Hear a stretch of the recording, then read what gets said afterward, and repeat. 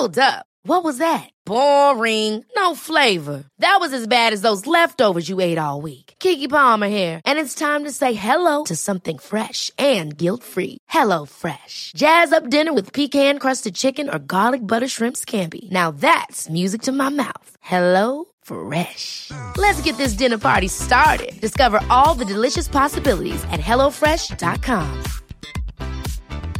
Many of us have those stubborn pounds that seem impossible to lose, no matter how good we eat or how hard we work out. My solution is PlushCare. PlushCare is a leading telehealth provider with doctors who are there for you day and night to partner with you in your weight loss journey. They can prescribe FDA-approved weight loss medications like Wegovy and Zepbound for those who qualify. Plus, they accept most insurance plans. To get started, visit plushcare.com/weightloss. That's plushcare.com/weightloss.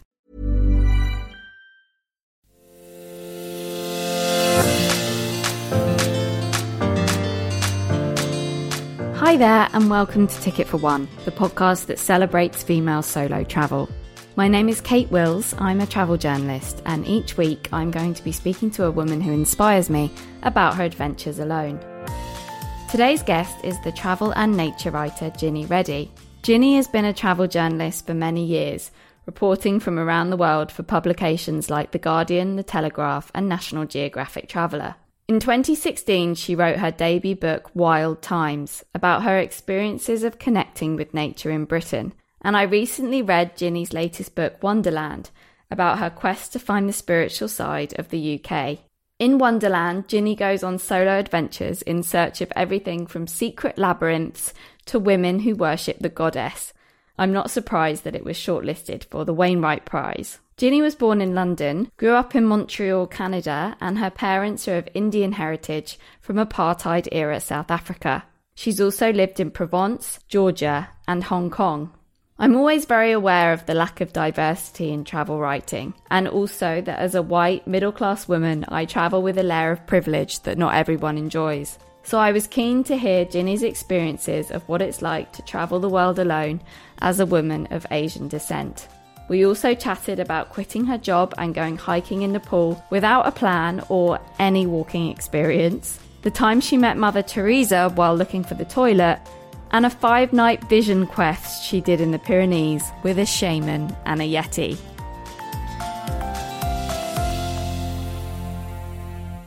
Hi Ginny, thank you so much for coming on the podcast today. Oh, I'm delighted to be here. I'm really looking forward to this. Oh, that's so kind. I absolutely loved Wonderland. I basically read it in one sitting.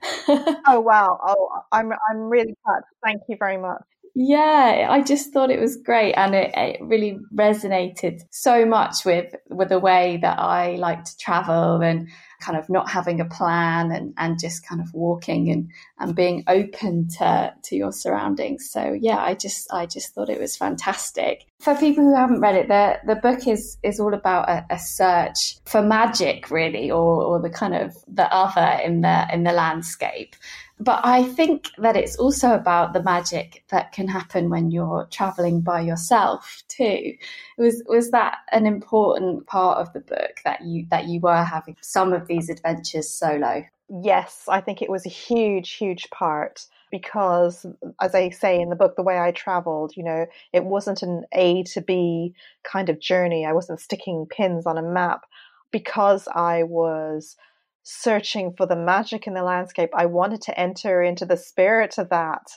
And that meant invoking the divine in the landscape and following my intuition and practicing deep listening, and going in and connecting deeply within myself and within the nature around me. And I don't think I could have done that easily with somebody else. And it was a kind of a pilgrimage in a way, the whole book and the whole journey. And those are best done either on your own or with somebody of like mind.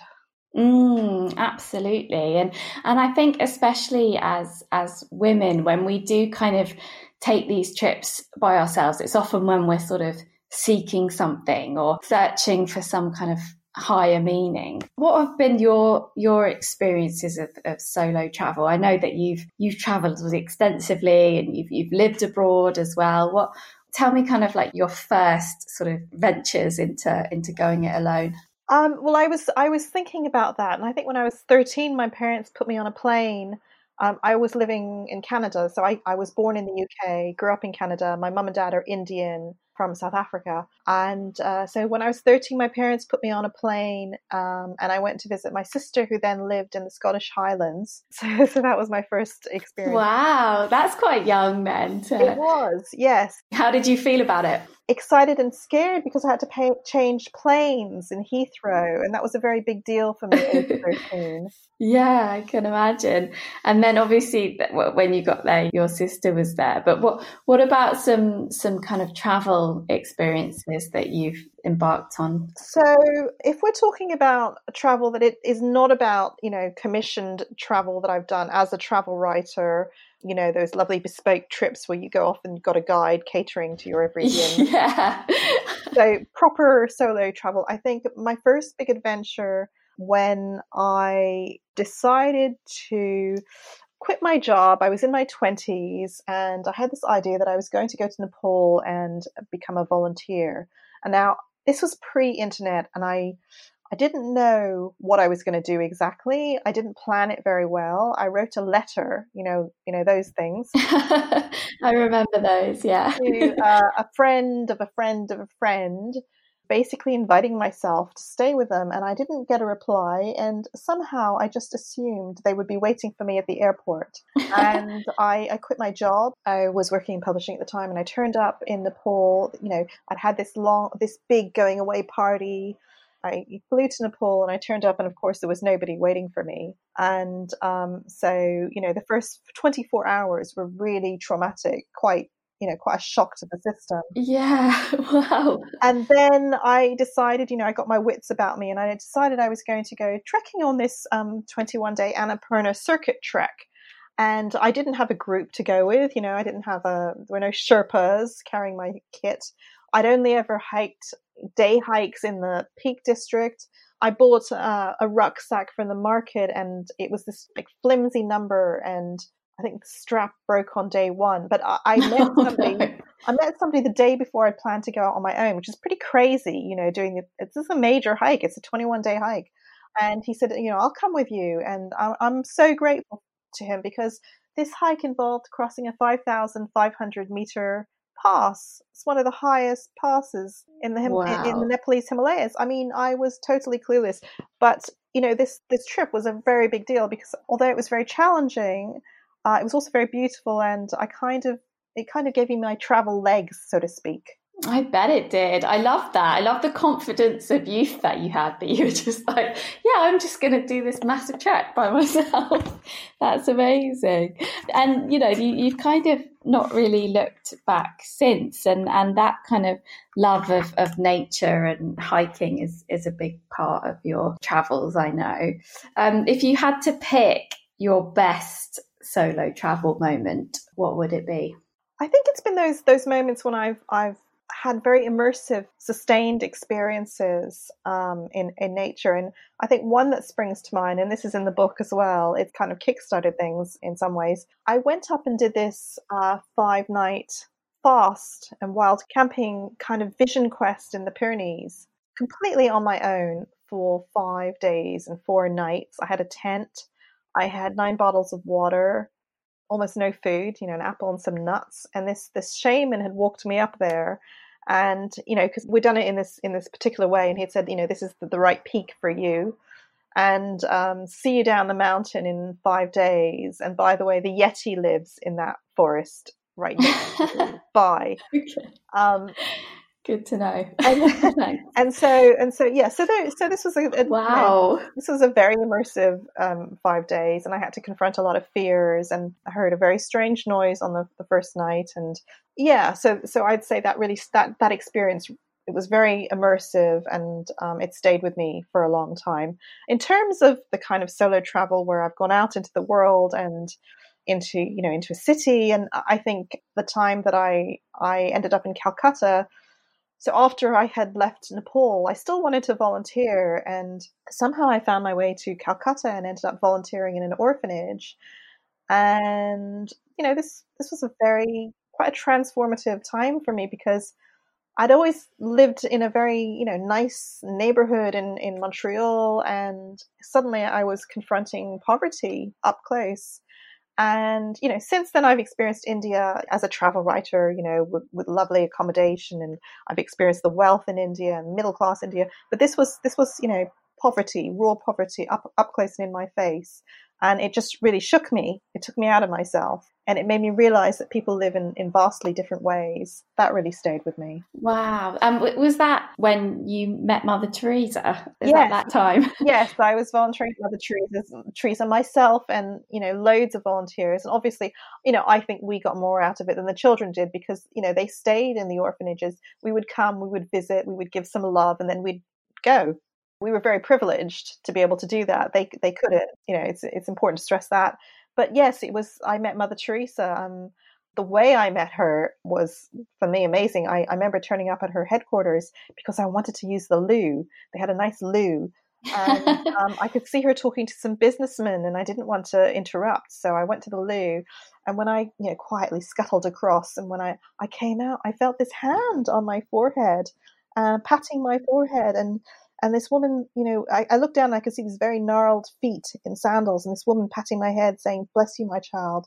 Bless you, my child." And I looked up and it was Mother Teresa. Wow. Good decision to go to the loo then. Yes, definitely. good loo trip. Wow. I mean, that's amazing. And I really wanted to say, I love in the book how honest you are about, how difficult it can be being on your own sometimes. You do go into the low moments, I suppose, as well as the highs. And the bit that stuck out for me was, I think you were on Iona, that island, when you felt too shy and nervous to go down to the pub. So you just sort of stayed in your room and ate some apples. And that really, felt very familiar to me when you can be brimming with confidence by day and exploring all these things by yourself, and then in the evening it's just too intimidating to go by yourself to a restaurant or the pub. What are some other hard things about traveling alone, and how have you kind of overcome them? Well, definitely, what you've just said, eating alone in the evening, I find that the hardest thing in the world, particularly when you're in a country where people generally don't do that. Where the locals don't do that. So you have to sort of, I've had to sort of brace myself and push the door of the restaurant open, and it's just so uncomfortable. And the way I get around that is, sometimes I just scarf down my meal and left in a hurry. Other times I've tried to take a book, but am I really reading my book? No, not really. Or a glass of wine can help. Yeah, so I say that for me is the toughest thing. I think once as a travel writer, I remember I was commissioned and I went to Mumbai, and I was supposed to go and visit this nightclub. And in India, of all places, I mean, a nightclub in Mumbai, women don't go to nightclubs on their own. And there I was on my own, having to go to this nightclub. And so I think I had a drink, and then I had another drink, and then I thought, okay, I'm going to go. And I remember there was a long queue, and there was a sign that said, men on their own were not allowed in. And I remember thinking, well, what about women on their own?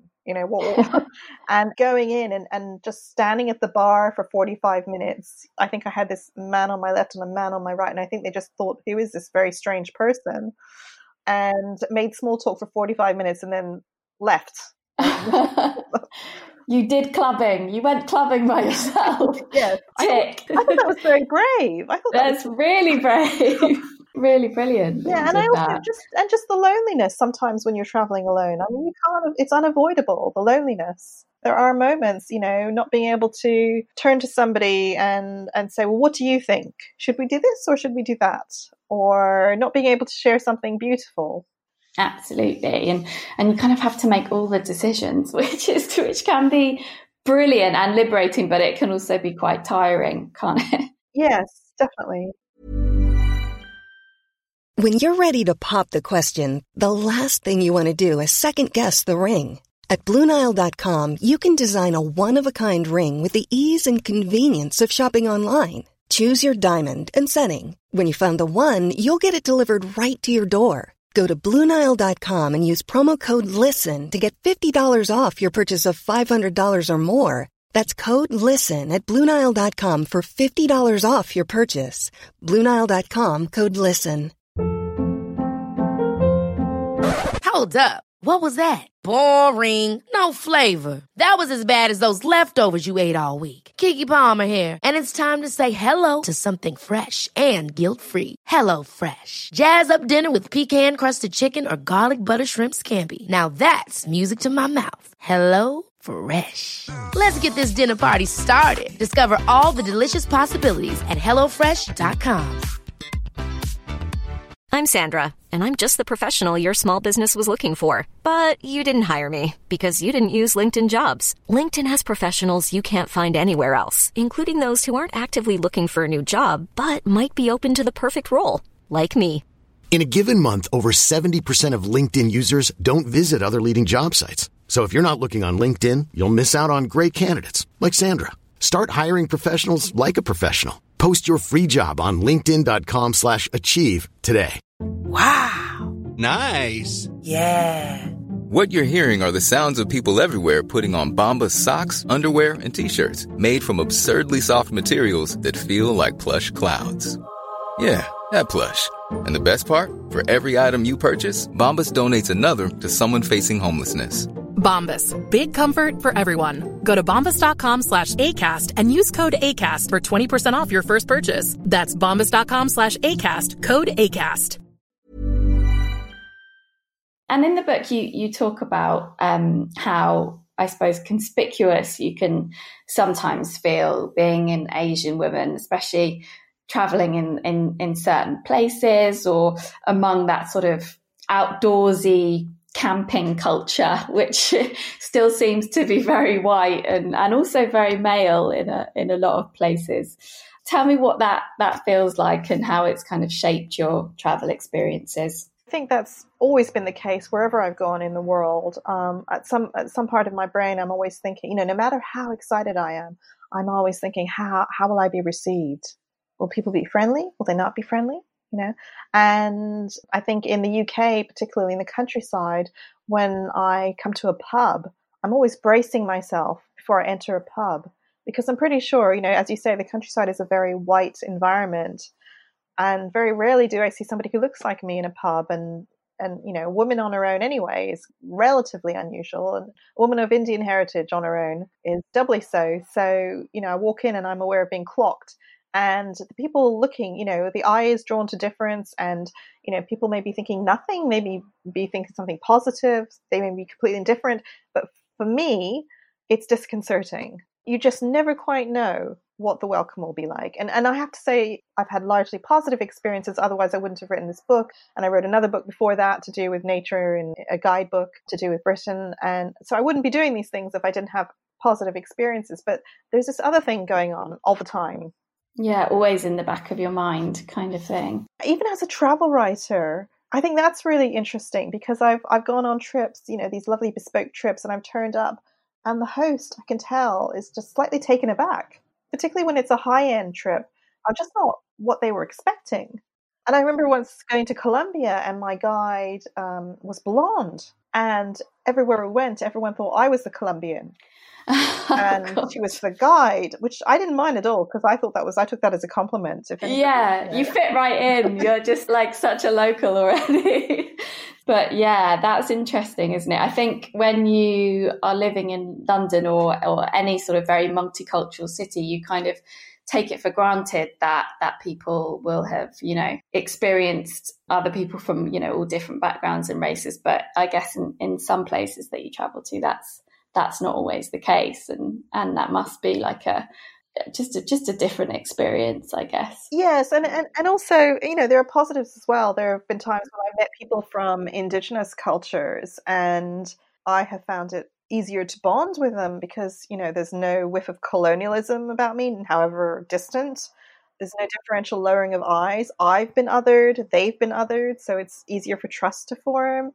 And women of color, particularly in villages abroad, I sense their trust and curiosity and warmth and ease. But at the same time, in countries, particularly like India, people put white people on a pedestal. So I may not get, the fantastic treatment that somebody would get if they were white. So there were all these nuances going on all the time. Oh, really interesting. And travel writing, of course, is a genre that's, still very white and male. Do you feel like things are getting more diverse? And why is it so important that we have diversity in travel? Well, I think things are beginning to change. And I think particularly since the Black Lives Matter protests, there's been a greater awareness amongst commissioning editors of the need for greater diversity. But why do things need to change? When I read features, lazy tropes about exotic landscapes, well, it's not exotic to the people who are from this place, but they're not considered when people are writing these things, because if you don't have somebody from another culture writing an article, you're never going to consider that. What else? People from abroad or other, they're treated as a colorful backdrop. Colonialism seen through the haze of misty nostalgia. Yeah. Colonialism for the colonized was not a fun thing. It involved slavery and genocide and displacement. Like my pet peeve is articles which talk about places to work on your tan. Yeah, that's so true. Who are you writing for exactly? Why is the assumption that your reader is white? And also, oh God, articles that talk about how fantastically welcoming the locals are. And I'm thinking, would they be welcoming towards me? Would they be welcoming towards a black male or a black woman? So, that's why it's important. It's very important. Yeah, just to kind of check your perspective, I suppose, as well as your privilege. And the more people who are in the room, the more interesting the stories are. I just think you basically get more interesting stories. Totally. And especially, as you mentioned, your parents being South African Indian, and then you yourself born in London, but grew up partly in Canada. So all of those kind of different backgrounds inspiring your perspective on travel and where you're going, and just that kind of breadth and diversity in the background, I guess, makes for a richer piece of writing often. I think so. Yeah, I definitely think so. And I've had a lot of positive feedback, from the book, from that angle, because you don't see a lot of people of color writing books, particularly to do with nature writing. Yeah. The book straddles travel, nature writing, and spirituality, I guess. Yeah, just being in nature generally, I think, in certain parts of the UK and the US, I'm thinking of that incident that, we all heard about a few months ago in Central Park of the black bird watcher, and how, for some people it's being on their own in a kind of like remote place doesn't always feel safe or comfortable. I often feel safe on my own in the countryside because I feel, from a shamanic perspective, I guess I feel quite protected by the nature around me. But I do wonder, for instance, if you're, a black male on your own in the countryside, how are you going to be perceived? You don't see too many black male hikers. So what are you going to be dealing with? On the other hand, I have friends who live in the countryside and they're very open-minded. They're very wonderful, quite wonderful, broad-minded people. So I don't think people are inherently more racist in the countryside than they are anywhere else. I think it's more that it is a very white environment and people are not used to seeing people who are Black or Asian or from other marginalized backgrounds quite so much. Yeah. But at the same time, I'm like every other woman. If I'm hiking along and there's somebody sort of following along and I can't lose them, well, I'm like every other woman. I'll sort of change direction, head to the nearest farmhouse or something. Yeah, I think as women, we often sort of have a bit of an inbuilt sort of protection system where if we don't feel comfortable, we have our strategies. And we all have our, prejudices and biases that are working all the time. That guy might not be a threat at all, but, in your head, it's like, oh, I'm alone and I'm in the middle of nowhere. So suddenly it feels exactly like, a different thing. Do you have any tips for solo travel first timers, particularly women? I think, there are the obvious tips. So first of all, the obvious tips, things like doing your research, read books by authors from the places you're going, find out about the culture and the do's and don'ts, be respectful, dress modestly, check out the political situation.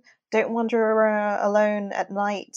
Be open and friendly, but know your boundaries. But I also think, particular to first timers, women going solo is just accept that you will feel some anxiety. That's actually part of it. And try to trust that will dissolve once you get going. I think one of the loveliest things about traveling solo is when you get to that sweet spot when you kind of have got through the discomfort and you're really enjoying yourself and you've kind of done it on your own steam. Yeah, it's so empowering, that feeling, isn't it? You're like, I did it. Yeah, I did it. But also, if you're hiking alone, if you're considering going off on some great big long multi-day hike somewhere far-flung and you've never done any hiking before, just try going on a day-long hike in the UK. Yeah, it's a good tip.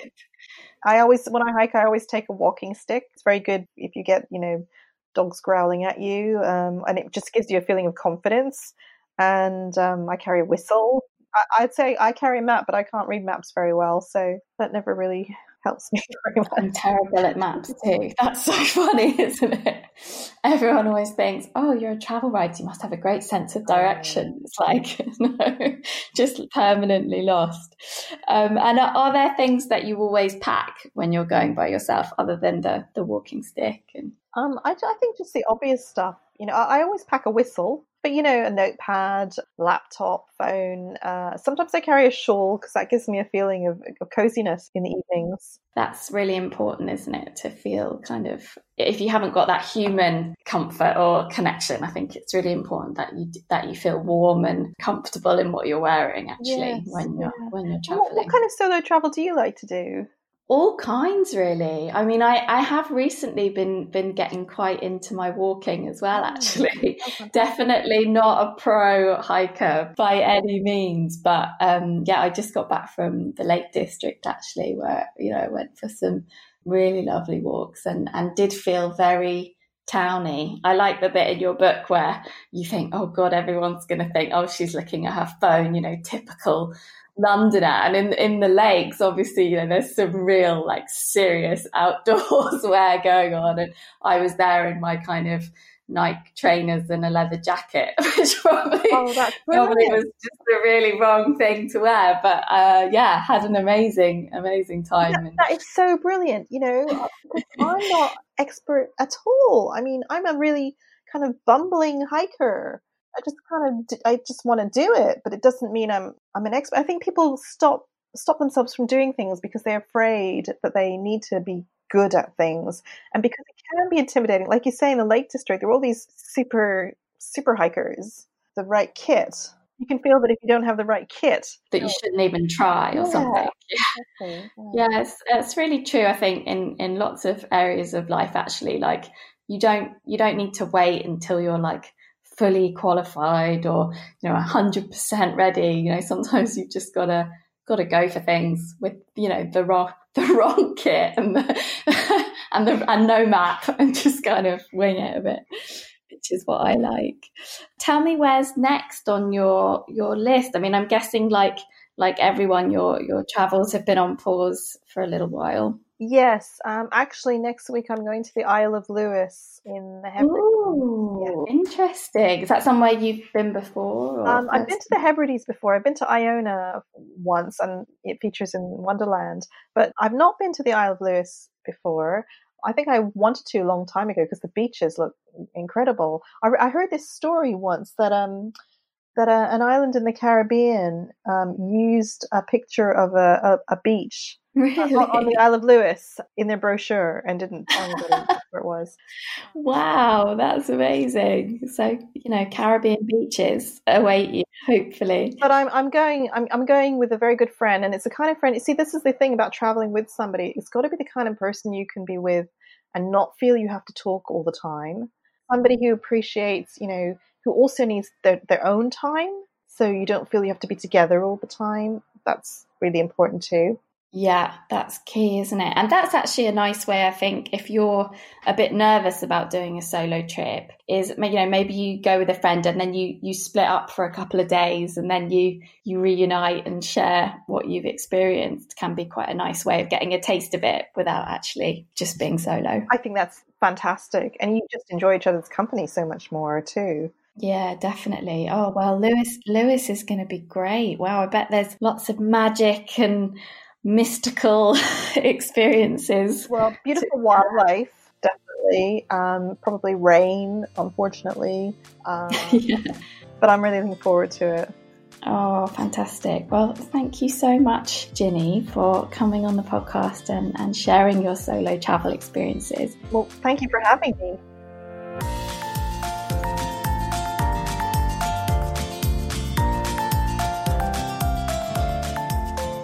I find Ginny's approach to solo travel so inspiring and totally agree that the best adventures are about far more than just getting from A to B. But I also know that when holiday time is precious or your budget is limited, it can feel really difficult to rip up the checklist of must-sees and just go where the wind takes you. So here are my tips for how you can plan to have no plan. Try and give yourself at least one day on a trip with no obligations or reservations or plans, and just let yourself explore and be spontaneous. Yes, you might miss that world-famous art gallery, but that's not going anywhere, and you might end up discovering something a bit more interesting instead. I also know people who literally put a pin in a map when deciding where to go on their next adventure. A more modern alternative might be to use the website Skyscanner's Anywhere search function, which throws up flights to random destinations. EasyJet's app also has a lucky trip widget, and Google Earth has an I'm feeling lucky button, both of which let you spin the travel roulette and see where you might end up. If you find yourself at a loose end and you're looking for something to do, it can be fun to grab a local listings magazine, flick through it without looking, and just stop on a random page. Whatever's on it is where you're going that night, which can end up in some pretty interesting scenarios. That's all from me. Thank you so much for listening to Ticket for One. I'll be back next week, or you can follow me on Instagram at Kate Wills Writes. If you're enjoying the podcast, please do rate and review it, as it really helps with getting a new podcast out there. And please share your questions and your experiences of solo travel with me by emailing ticketforonepodcast@gmail.com. I hope to see you next week, and goodbye.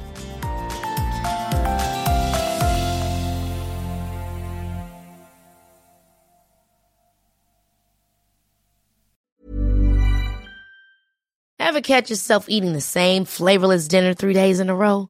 Dreaming of something better? Well, HelloFresh is your guilt-free dream come true, baby. It's me, Keke Palmer. Let's wake up those taste buds with hot, juicy pecan-crusted chicken or garlic butter shrimp scampi. Hello Fresh. Stop dreaming of all the delicious possibilities and dig in at HelloFresh.com. Let's get this dinner party started. Even when we're on a budget, we still deserve nice things.